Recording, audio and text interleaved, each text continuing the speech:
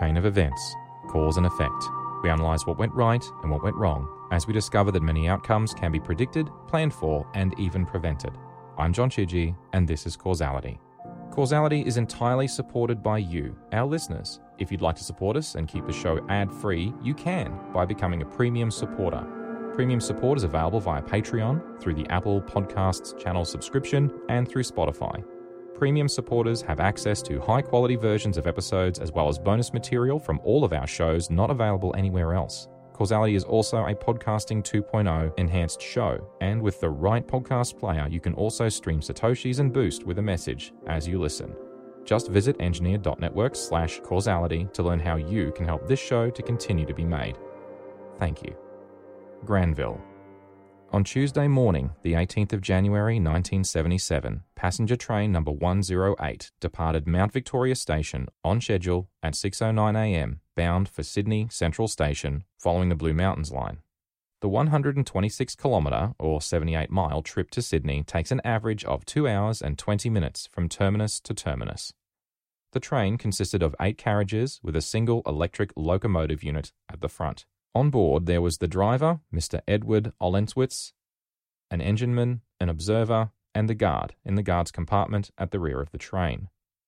The train reached Parramatta without incident and departed at 8:10 a.m., 3 minutes behind schedule, with approximately 469 passengers aboard, less than the more usual 600 due to the school holidays at the time. The train was then to run express to Strathfield on the Up Western Line.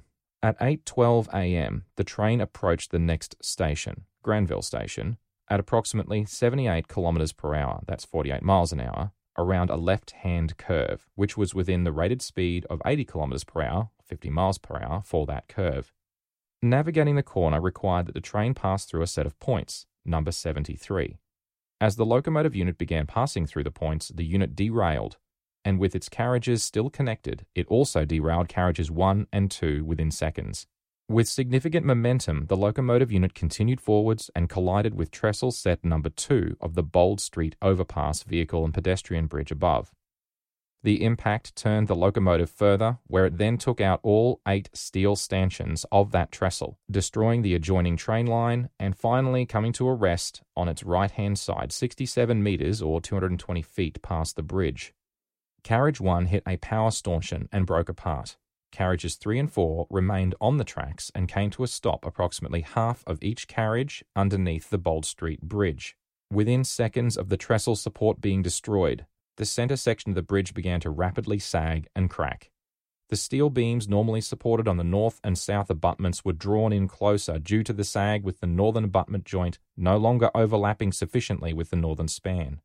The Bold Street Bridge then collapsed onto the carriages beneath it. The northern end of the centre span remained connected to the northern span and was pulled to the ground along with it, though the southern and other half of the central span remained standing, supported by trestle number 1. The carriages underneath were of an older wooden construction rolling stock and were known as the Old Red Rattlers. They were crushed at best to 600 millimetres or 24 inches above floor level, and at worst, completely to floor level. Any passengers caught in those crushed sections had no chance. A signalman in the signal box just west of the bridge switched 13 signals into their stop position and sounded the alarm. Given its location, it only took a few minutes for emergency services to arrive, but also the scene was flooded with onlookers and members of the public wishing to help. By 8:50 a.m., approximately 1,500 people lined the cutting, with some people disguising themselves as rescue workers just to get closer, but not actually assisting. The disruption caused by the crowd pulled some of the police away from their rescue efforts to control the still growing crowd around them. The carriages used an LPG-fueled heating system during the winter, and whilst it was the middle of summer, the LPG fuel cylinders were still fitted and mostly full on all the carriages. When carriages 3 and 4 were crushed, the LPG began to leak and could be easily smelt by the rescuers. As a result, a spray of water from hoses was used to reduce the risk of sparks igniting any leaking gas, and the decision was made not to use oxyacetylene torches for cutting as a method of freeing people from the wreckage. The rescuers worked for nearly 24 hours straight, with the last body being recovered at 3:20 p.m. the following day. Although there were 3 cars and 1 motorcycle on the bridge at the time of the collapse, no one in those vehicles was injured. In Carriage 1, 8 people were killed due to injuries suffered during the impact with the power stanchion. Of those in the crushed carriages, 44 were killed in Carriage 3 and a further 31 in Carriage 4.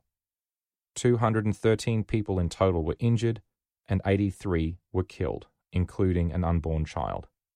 It was, and remains, the worst rail disaster in Australia's history. 3 days following, on the 21st of January 1977, the Governor ordered Judge James Staunton, Queen's Counsel, Chief Justice of the District Court, to conduct a formal investigation into the incident. He was assisted by R.J. Pascoe Esquire, FCIT Commissioner of Railways, Western Australian Government Railway, and L.B. Laurie Esquire, BE-FIE Ost, Managing Director, Maunsell and Partners Proprietary Limited of Melbourne. 75 witnesses were called, and approximately 350 documents, photographs, and articles were received into evidence. They focused on the management of the train, the curve of the rail line, the condition of the number 73 lead. Lead, that's the name of the rail sections that don't move in a rail switch or rail points. There are 4 individual lead rails in the standard turnout, for example. They also focused on inspection and maintenance, rolling stock, carriages and locomotive, the derailment sequence itself, and the Bold Street Bridge. Interestingly, the bridge had been struck in the same track section twice before. In 1967, it was hit by a locomotive, and in 1975, it had been hit by a loaded coal wagon. In both cases, no significant damage to the bridge occurred. It's unclear whether any remediation or investigation resulted as a result of those 2 prior incidents. So what went wrong? Let's talk about the condition of the track. The primary cause was found to be, and I quote, the very unsatisfactory condition of the permanent way in the lead of the number 73 points on the up main western line, end quote. Specifically, over time, all railways require reassessment and, when necessary, tightening and adjustment of rail positions to ensure they are within the correct width tolerances for the gauge in question. New South Wales operates on so-called standard gauge, which is 1,435 millimetres, that's 4 feet 8.5 inches wide. The lead-in rail of those points was too loose and had spread wider than the standard gauge maximum allowable limit, allowing the inside of the locomotive's front left wheel to drop down inside the track, derailing the unit. So, poor maintenance. Anyone working in the rail industry understands that checking and maintaining the rails is crucial to avoiding derailments. So how did the rail line get into that state in the first place? At the time, the trains in Sydney were operated by the Public Transport Commission of New South Wales, or PTC for short. It was formed in 1972 to consolidate the management of Sydney ferries, buses and trains operating under Chief Commissioner Philip Shirley. Mr. Shirley was the former Deputy Chairman of the British Railways Board and was a professional accountant. The rail component was previously run by an organisation under the Commissioner of New South Wales Government Railways, or NSWGR for short. When the PTC took control, the outgoing Commissioner, Mr. Neil McCusker, noted the following on his retirement, and I quote, "Rising costs, notably salaries and wages and materials, in conjunction with ever-increasing capital debt commitments, have denied the department an opportunity of achieving a balanced budget. This spiralling cost, which is more pernicious in the department's most labour-intensive area, that which is concerned with the provision of passenger services. In 1970 to 71, a loss of $44.3 million was incurred in respect of these services alone. In 1971 to 72, the loss was $38.8 million. End quote. Mr. Shirley began cutting budgets to rein in expenditure and was said to have cut the PTC budgets by 10% in his first year alone. Overtime was banned. Staff hires were regularly frozen or heavily restricted. Despite this, in the following years, the PTC continued to run at deficits of $94 million, $125 million, $204 million, leading ultimately to the resignation of Mr. Shirley in October of 1975. By 1976, it had blown out to $334 million. A growing unease amongst the rail division engineers that began in mid to late 1974 culminated in the drafting of a collaborative letter co-signed by 11 rail division engineers and delivered to the general manager, then director of engineering, then the Commissioner, on the 27th of November 1975, expressing their concerns. And from the letter I quote, "Those policies of the Public Transport Commission which determine track and bridge maintenance resources are in need of urgent major reassessment. Maintenance requirements needed for track and bridges have been severely reduced as a result of staff freezes, non-approval of critical staff submissions, and a current overtime ban. The present combination of these factors has led to the situation in some locations where track safety can no longer be guaranteed, e.g. buckled rails, broken sleepers, sharp holes on mud formation, will cause an increasing number of derailments." End quote. A letter like this from inside their own organisation to the Commissioner at the top took serious guts to put their names to, considering the fear of recrimination and, frankly, it being somewhat of a CLM, a career-limiting move. Interestingly, the General Manager endorsed the letter at the time, and the Acting Chief Commissioner, Josh Trimmer, approved increasing recruitment of 250 maintenance staff and ordered a new ballast cleaner. During the investigation, exact figures of how many were actually hired following this was unclear, somewhere between 100 to 150. However, they were hired with a somewhat unusual condition, such that were they to subsequently resign, their role could not be backfilled. Of course, it takes time to recruit and train people, and they barely hired half of those apparently approved. In the end, it was a half-realized, temporary gesture from above, perhaps better than nothing, but unfortunately amounted to nothing insofar as preventing Granville from occurring. Let's talk a little bit about the design and construction of the Bold Street Bridge. The official report cited the second cause to be the bridge collapse. The bridge was not designed to stand on only one set of trestles. There were three sections, a northern span, a center span, and a southern span, and the bridge spanned over 4 rail lines, with support trestles between 2 sets of tracks. The center span was the widest and hence the heaviest of the three.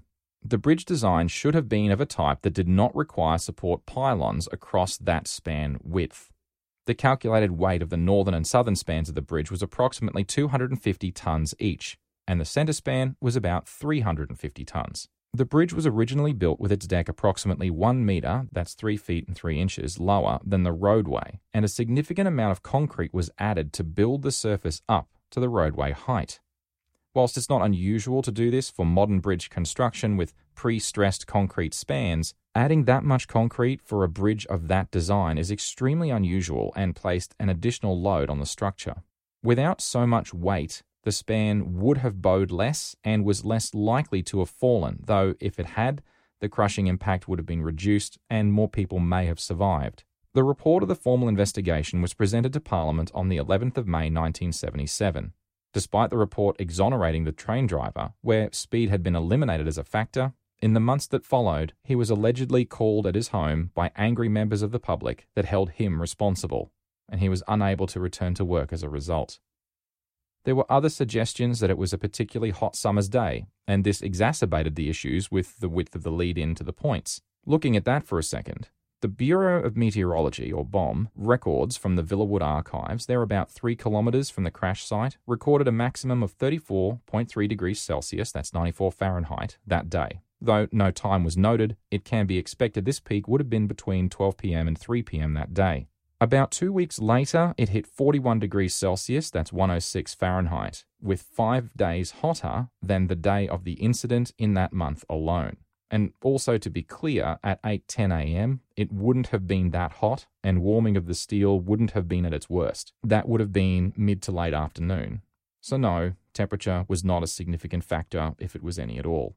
In 2017, Barry Gobb released a book entitled Revisiting the Granville Train Disaster of 1977. Mr. Gobb was the first ambulance officer to arrive on the scene of the incident on the day and spent significant time researching records when writing his book. He claimed that rail workers had found a fault in one of the wheels of the locomotive involved in the derailment some 6 months before the incident occurred. At the time it was discovered, Mr. Gobb claimed that they had no spares on hand to replace the worn-down leading wheel of the locomotive, and it was put back into service. He estimated that the locomotive had travelled an additional 50,000 kilometres, that's 31,000 miles, between that moment in time and the incident. The official report does not mention any of these details. A bit more about that specific locomotive. The locomotive unit was a 1957 Co & Co electric unit that had been previously involved in a runaway and derailment in August 1965. Whilst hauling a goods train with 45 carriages, leaving Katoomba Station in the Blue Mountains and on a 1 in 33 downhill grade, its brakes failed and it ran uncontrolled for 10 kilometres at 6 miles, reaching a top speed of 160 kilometres per hour, that's 100 miles an hour, before it derailed. It was repaired and returned to service. Not saying it's connected, but it's interesting nevertheless. Following the incident, the Bold Street Bridge was rebuilt as a single span, and where it was not economical to replace other, similar bridges of that design, their pier supports were heavily reinforced to protect against glancing impacts from rail motors and carriages. On the 18th of January, every year, survivors, rescuers from that day, families of those lost and others gather in Granville to remember those that did not survive. The ceremony involves the tossing of a rose from the Bold Street Bridge, one for every life lost on that day in 1977, in what's become known as the Day of the Roses. The incident was turned into a television 2-part miniseries documentary drama of the same name. Whilst certain aspects are played up for the drama and some of the plot points vary from the official findings, it's worth a watch if that's your sort of thing. The New South Wales government injected an additional $200 million into the track work budget over the next 5 years and increased track maintenance staff by 500 people in the 6 months following the incident. No one was prosecuted. No one was held directly accountable. The investigation stated the incident was caused by a, and I quote, static widening of gauge and poor track geometry created a potentially dangerous situation. Oh yes. Why did the gauge separate under load then? Poor maintenance, perhaps.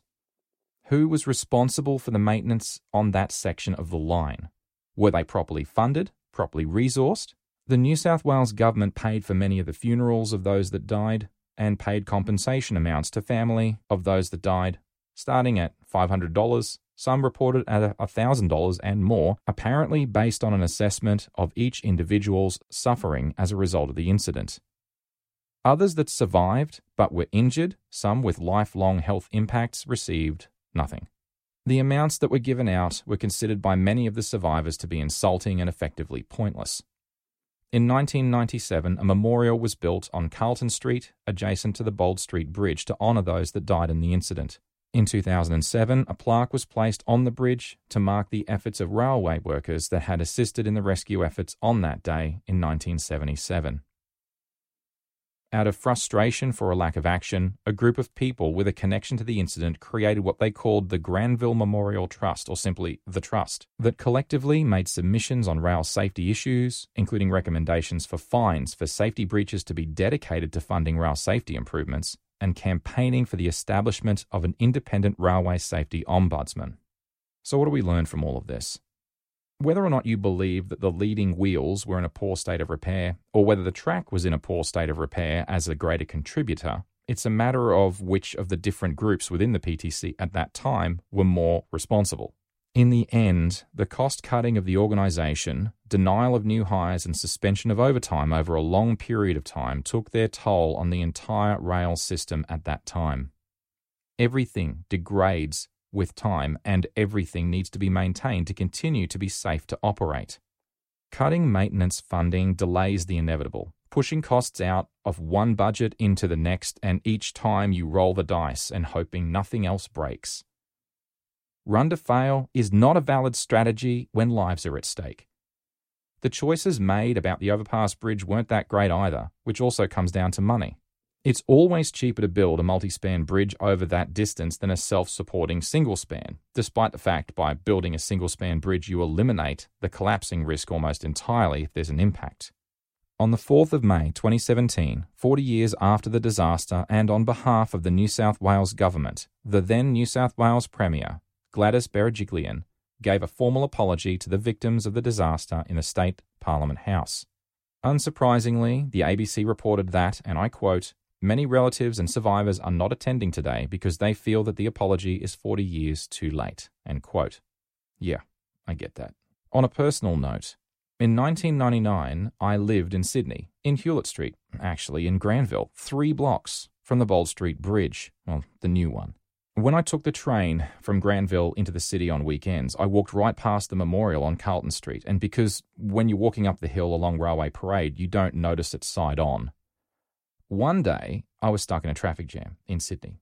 I know, right? Anyway, I was stuck on Carlton Street at the lights trying to get over the bridge heading to Parramatta Road, and I noticed the memorial on the left through the car window. And the next day, I asked some friends from work about it.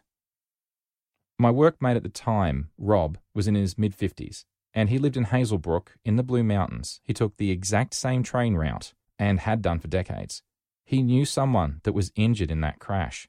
I felt pretty bad, actually, that I didn't know anything about it at the time. Of course, I was only 1 year old when it happened, and I was from Rockhampton, not even in the same state. So why would I know? Well, maybe because it's the biggest rail disaster in Australia's history, maybe. I still feel a bit bad about that for not knowing at the time. But for the people of the Blue Mountains and Greater Sydney, it's left an indelible mark that's still very strong more than 4 decades later. There was a comment made by a listener of Causality about a previous episode. They said money. It always comes back to money. Now, normally I disagree with that. As a general rule, it doesn't always come back to money. But in this case, unfortunately, it did. Looking at this from a high-level view, it comes back to a simple question. Why was the railway losing money in the first place? Before the PTC were given the rail system to operate and maintain, it was already struggling, and they slashed budgets even further in an attempt to fix that budget. But the answer isn't that simple, though. The size of the railway system had grown beyond a certain level. The rolling stock and the rail lines were now so old they required replacement or extensive repairs. There weren't enough people using the trains balanced against the fare prices being charged, hence the cash flow was terrible. The biggest driver, though, seems to be the age, and this is something that the 11 engineers pointed out in their letter. Once again, I quote, "It should be remembered that each year the track system is 1 year older, and unless repairs match deterioration, then more staff still will be needed in following years." End quote. It seems simple, but preventative maintenance is key. I've heard it time and again. Do we really need to inspect this thing right now? You can't run trains over it when you're inspecting it, but you have to do it already. When financial pressures overtake operational needs to operate safely, the balance is wrong, and left unchecked, that downward pressure will ultimately erode your ability to operate safely. The worst part is that when it starts, it's not always obvious, and it can take years for it to manifest, but when it does, it will end badly. The hardest part of making that decision, do we need more money to operate it safely? But there's no more money. What do I do? If there really, really is no more money, then you have to take that option and just shut it down. But there were other options. The PTC could have stopped some of their services, restricted some of the lines from being used, increased fares, gone back to Parliament and demanded more money. But they didn't. They just cut costs over and over, and they still couldn't make it break even. They just kept cutting, with management saying, "It'll be fine," and when the engineers stood up against them, it was too little, too late. If you're in that position, holding the power, and you feel like cutting costs is the best answer, stop and ask yourself, if the others before you needed that work to be done, they needed those people doing that work? What is it you think that you know that they didn't? Maybe the question should be, do I really, really understand the risk and consequences of my budgetary choices? If they'd had have asked that question that way instead, maybe things would have ended differently. If you're enjoying Causality and you'd like to support us and keep the show ad-free, you can by becoming a premium supporter. Premium support is available via Patreon, through the Apple Podcasts channel subscription, and through Spotify. Just visit engineer.network/causality to learn how you can help this show to continue to be made. Thank you. A big thank you to all of our supporters. A special thank you to our silver producers, Mitch Bilger, John Whitlow, Kevin Kosh, Oliver Steele, Leslie Law Chan, Shane O'Neill, Hafthor, Jared, Bill, Joel Marr, and Katarina Will, with an extra special thank you to both of our gold producers, Stephen Bridle, and to our gold producer, known only as R. Causality is heavily researched, and links to all materials used for the creation of this episode are contained in the show notes. You can find them in the text of the episode description of your podcast player or on our website. Causality is a podcasting 2.0 enhanced show, and with the right podcast player, you'll have episode locations, enhanced chapters, and real-time subtitles on selected episodes. And you can also stream Satoshis and boost with a message if you like. There's details on how, along with the Boostergram leaderboard on our website. You can follow me on the Fediverse at Chidgey at engineered.space, on Twitter at John Chidgey, all one word, or the network at engineered_net. This was Causality. I'm John Chidgey. Thanks so much for listening.